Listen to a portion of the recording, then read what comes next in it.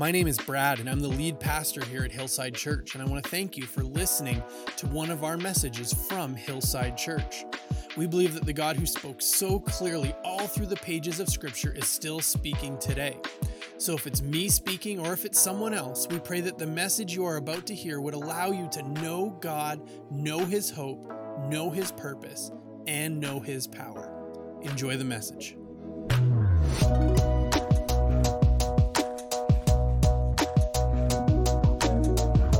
You can join me in Romans chapter 12 this morning. That's our text for today. This week we're going to be wrapping up our series on getting back to better.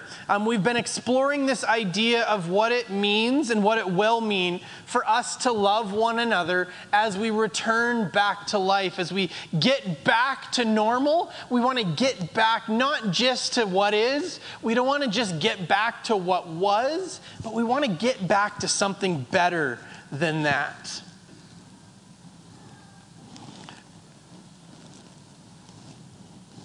The first week we talked about how we need to love everybody, even the people in our lives that give us the most grief. Then last week we talked about how we need to love everybody all the time, in the highs and the lows of life, when things are good, when things are bad, when things are hard, when people are needy, when we find ourselves in conflict with one another.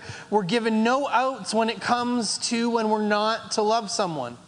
Everybody, all the time. And this week we're going to bring our series to a close. We're going to look at the last few verses of this section. Next week we're going to begin our new summer series, All Grown Up, where we'll be exploring the fruits of the Spirit and what it looks like for us as a people to be real grown-ups inside the family of God. But this week we're going to look at Romans chapter 12, starting at verse 16. It says, "Live in harmony with one another. Do not be proud, but be willing to associate with people of low position. Do not be conceited." Paul here reminds us of an old saying. You can pick your friends, but you can't pick your family. And that goes for our church family as well. See, it's natural that you don't have the same connection with everyone. It's normal. It's true for everyone. There are some people that you like more than other people. And there's some people where the relationship just never grows that way. There's nothing wrong with them. You don't dislike them. But your relationship with them just hasn't grown in the same way it has with someone else for whatever reason. And it's not even a bad thing. It's not a comment. It's just personal relationships. Even Jesus had this. Jesus had a lot of people who followed him. Somewhere around 100 or so regular followers that would follow him around. But we see a moment in Luke chapter 10 where Jesus selects 72 specific individuals and sends them out. So there was people who were following him who may have been there that weren't selected to go as part of this group. That Jesus had, my connection, my relationship with these for different reasons, these are the 72 that I'm going to select. But then he also had 12. It wasn't that Jesus had 72 disciples. He had 12 that he had a special, more intimate connection with, that he shared meals with, that he shared the Last Supper with. But then he also had Peter, James, and John, whom he had a different connection with beyond the connection of the 12 other disciples, or the 9 other disciples. That Peter, James, and John were the ones who got to go see the transfiguration. They had a special relationship with Jesus. But then there was also just John, who seemed to have an even closer relationship with Jesus than everybody else. John would call himself the disciple whom Jesus loved. Even Jesus didn't have the same relationship with everyone equally. So the lesson here is not somehow that you have to be the same friends with the same people with everybody, that you're not allowed to have good friends or anything like that. That's not the point. But Paul is challenging us, be willing. Be willing to look at everyone. Be willing to associate with people that we may not be inclined to. People maybe of perceived low position in our lives for whatever reason. Low priority people. Not just the popular people. Not just the people that we find it easy to like. But the socially awkward people. The people no one seems interested in. The people who in our lives we say, they're perfectly fine. We just don't connect. Paul reminds us here that to love like Jesus doesn't mean that you can't somehow be closer to some than others. But what it does mean is that God's love is not exclusive. God's love doesn't differentiate. He loves everyone. And so we are closer with some than with others, but we don't resist loving some because they're not what we want in our friends. They're not what we want in our family. They're not what we want. And so we put up a little wall. But Paul will say, don't be proud, but be willing to associate with people that you may initially be inclined to say, I'm not sure that I want them here. Now, the next couple of verses are some pretty difficult ones to navigate, especially taken as individual verses. So let's look at them and try and understand. They begin like, do not repay anyone evil for evil. Okay, that part is not so hard to understand. Harder to really practice out. If we're honest, we have these kind of conflicts at our house quite frequently where as our kids grow, in understanding the Lord and understanding His commands, the verse, do unto others as you would have them do unto you, is a very easy one to take and warp and make into my justification for treating them poorly. Because they did unto me like this, and if they're supposed to do unto others how they want to be treated, well, this is what they did to me, so then I get to do that back to them. That's what the kids will tell me anyway, when their brother punches them and they punch them back. He did it unto me, so I get to do it unto him. But it's what we talked about last week. We don't meet people in their anger with our anger. When people are angry with us, we're not called to meet them there. As tempting and as natural as it may be for us to meet anger with anger, we're not called to do that.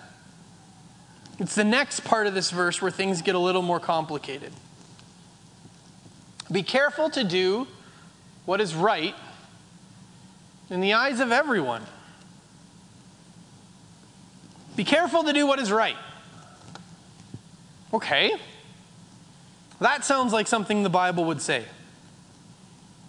Be careful to do what is right in the eyes of everyone. That, how? What? What does that mean? How do we do that? See, I can understand what I think is right, and I usually find it pretty easy to agree with myself, even when I'm wrong. But to do what is right in the eyes of everyone, that seems impossible. Because you may not have realized this, but everyone doesn't always agree. There's a lot to disagree about.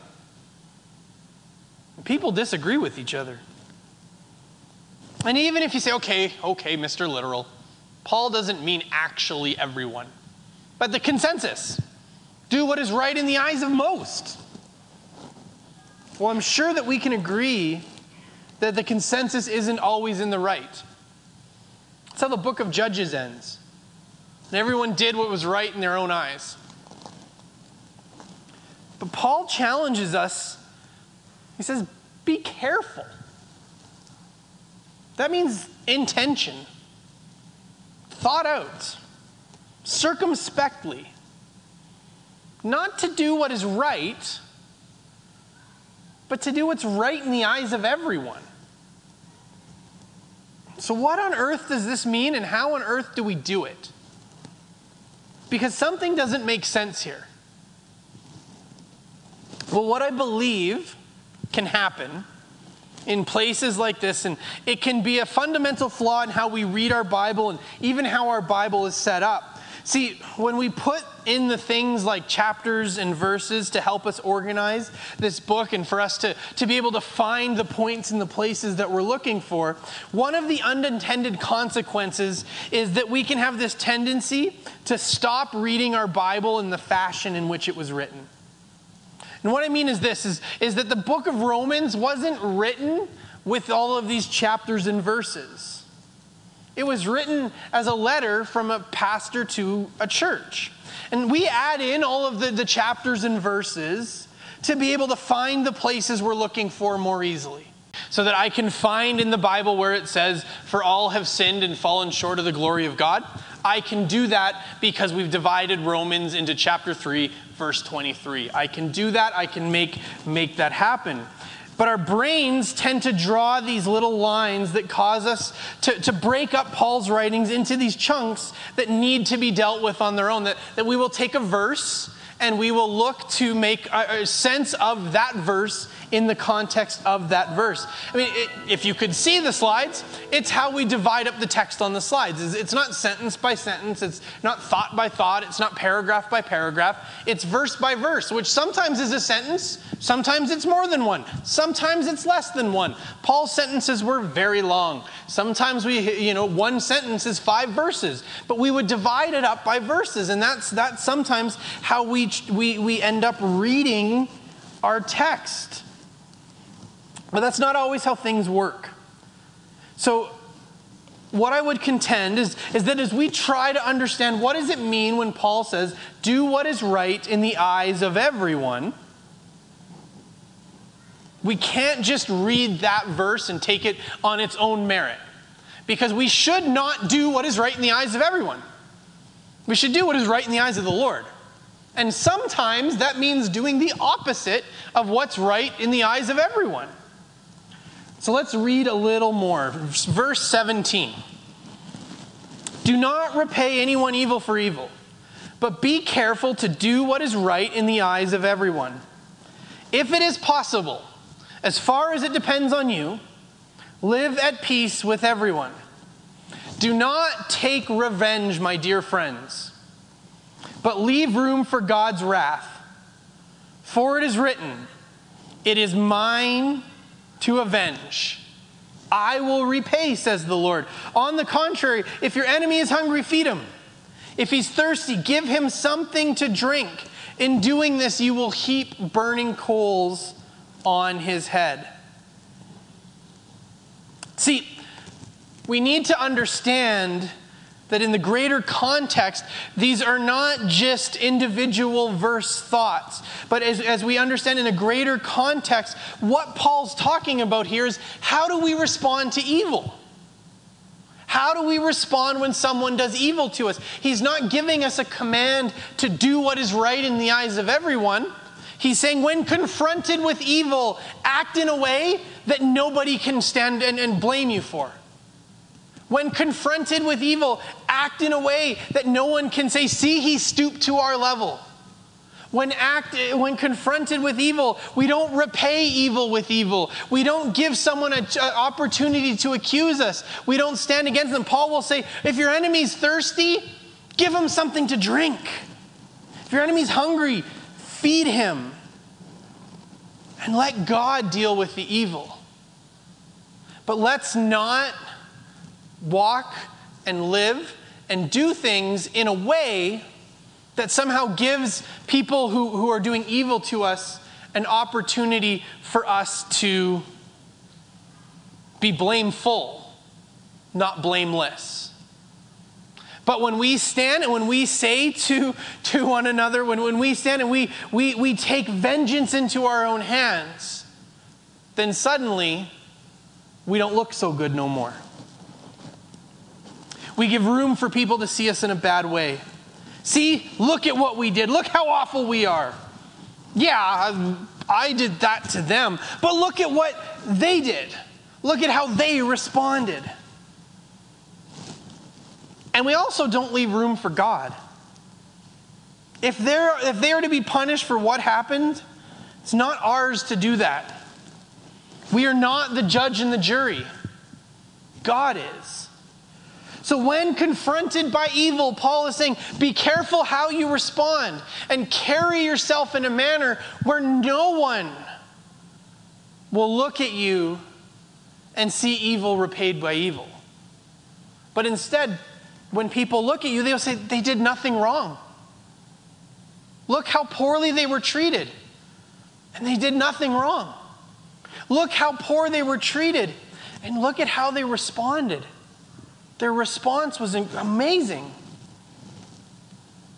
See, the idea is to live, or the words that come in the next verse, I think, or the next verse after we say, do what is right in the eyes of everyone, really gives us an understanding of what Paul's saying. When he says, if it is possible, as far as it depends on you, live at peace with everyone.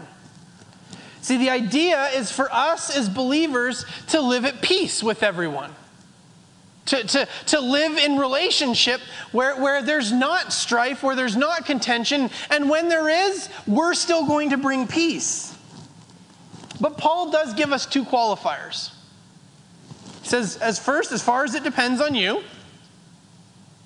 That's the second one. And he acknowledges at the beginning, if it's possible. If it's possible, as far as it depends on you, live at peace with everyone. See, sometimes it may not be possible. It's a reality of life. There may be people that you just don't get along with.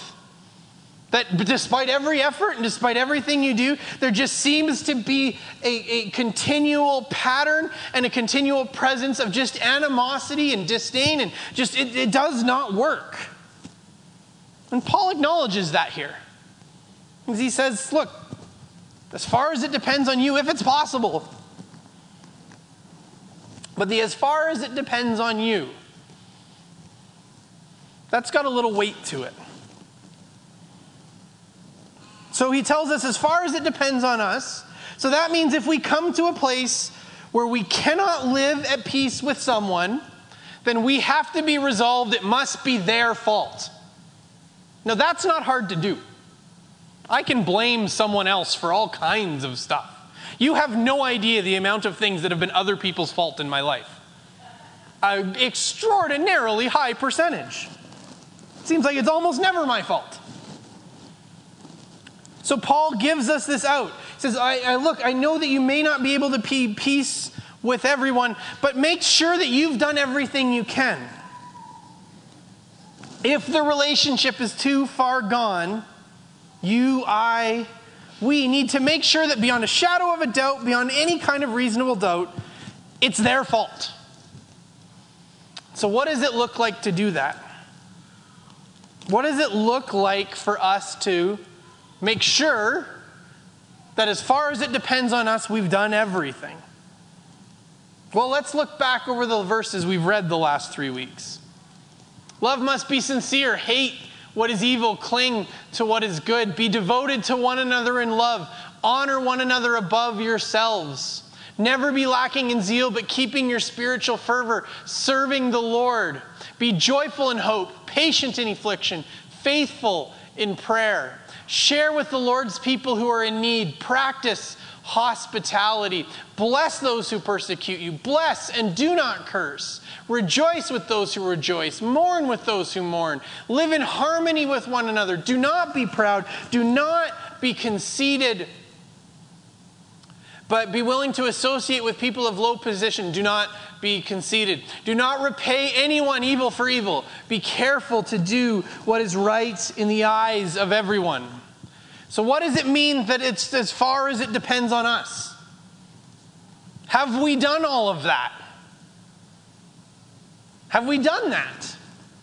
Have we really and truly done these things? Not just the parts we want to do, but have we really done it? If in all sincerity and honesty we have been devoted and committed to one another like family through everything, we have made sure to put them above what we think about them and what they think about things. We have done our best to meet and care for them in need. In moments of conflict and strife, We have been a blessing to them. We have met them in their joyful moments. We have met them in their hard moments. We have been willing to consider them highly, even moments where we may feel like we're superior to them and to their opinions. And we've always been so careful to respond to everything in ways that would leave no one with the ability to see us at fault.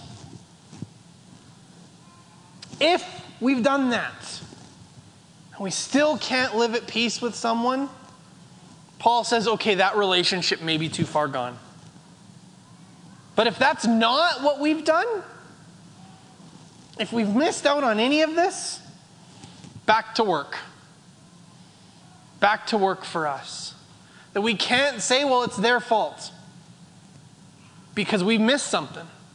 We missed part of what absolves us of all of our responsibility. If we've missed any of it, then it's back to work. Then Paul wraps up this whole section with a thought that I think is so profound and challenging for us, because it really shows us the intention and the thought that we need to live with when it comes to other people and what happens when we don't. Verse 21, he writes, "Do not be overcome by evil, but overcome evil with good." And what I think rings so truly profound for us in this verse is the passive versus the active language. See, what it shows us is this is what life will look like when you're intentional, and this is what life will look like when we just sort of allow it to happen. See, it doesn't say, don't be overcome by evil, instead be overcome by good. It doesn't say, don't allow the presence of evil to just come, just allow the presence of good to just come. We have to do something for the good. And if we don't do those things, if we don't do that something, we get evil. We cannot simply just hope and trust for the good to come. We have to intentionally choose it. And if we don't choose the good, we're going to end up with evil. See, a passive person, a passive relationship, will be overcome by evil. But if we choose good, the promise is that we will overcome the evil. Think about a marriage relationship for a moment. If you're married, probably can think to somebody. If you're not, imagine it for a second. Imagine I just don't try in my marriage. If I just say, we'll just allow all the good to come and we don't need to do anything.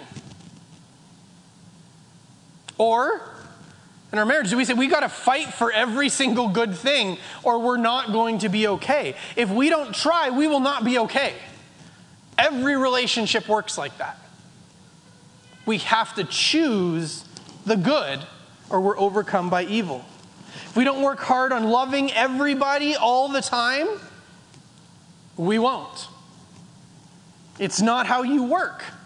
It's not how I work. If I don't try to love people, I'll find all kinds of reasons to not love them. If we don't work on the way we respond to people, we won't respond in a way that reflects Jesus when things get tough. It's not how you work, and it's not how I work. The only way to overcome how you work, the only way for me to overcome how I work, is to overcome that evil with the love of Jesus. So as we look to return not just to the way we were, but to reopen our lives to something better, does actively demonstrating love mean that we will always be loved, welcomed, and treated warmly? Unfortunately, no. As long as we're in a fallen world with fallen people, we will always experience hurt and misunderstanding. But when we're hurt, we are not overcome with what's normal.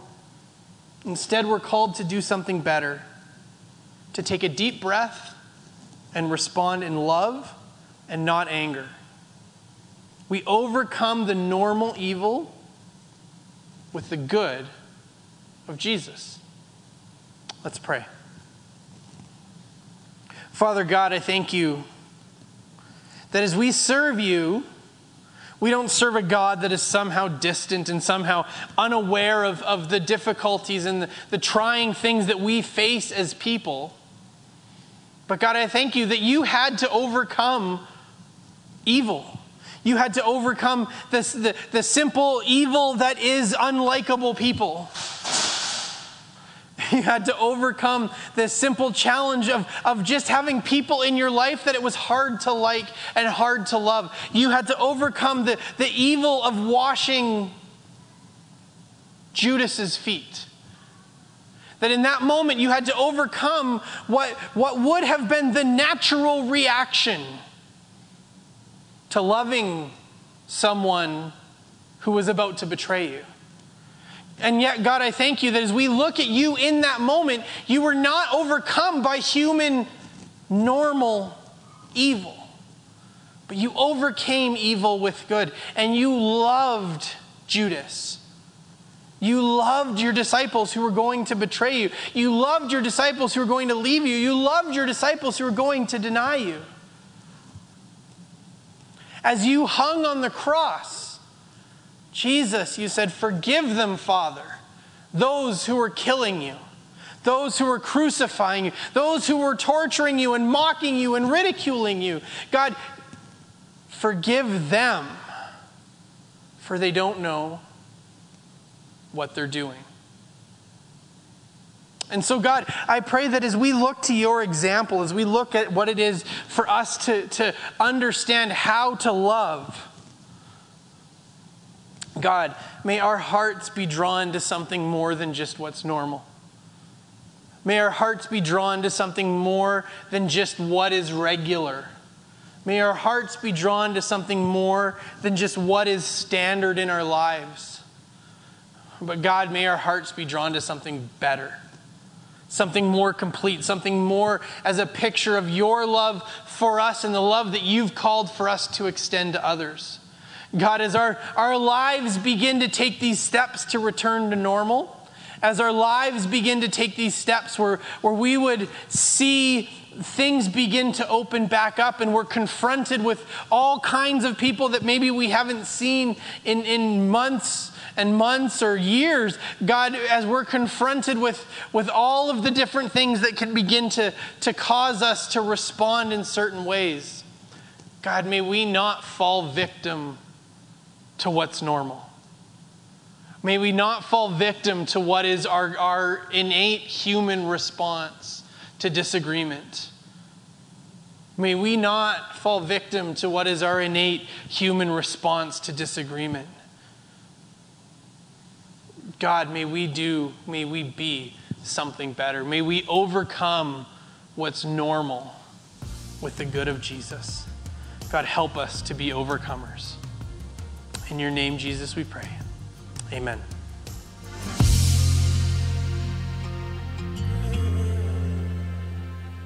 I will trust in. Thanks for listening to this message from Hillside Church. I pray that you were blessed by what God had to say in this message.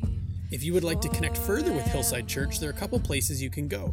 HillsideAirdrie.ca is our website, and you can find us on Facebook, Instagram, and Twitter at Hillside Airdrie. You can also look us up on YouTube and find all of our messages on Apple Podcasts. If you would like to connect to the pastoral team at Hillside, you can do that through our website, hillsideairdrie.ca, and click on About Us in the main menu, and then click on Our Pastors. We're so thankful to be able to share the gospel message of Jesus Christ with our community in Airdrie and with you today. At Hillside Church, we are a family, not by blood, but a family that's been bought by blood. And that family includes you. As family we go. You're the keeper, protector. It is you that holds us together when everything else fails us. It is you that holds us together.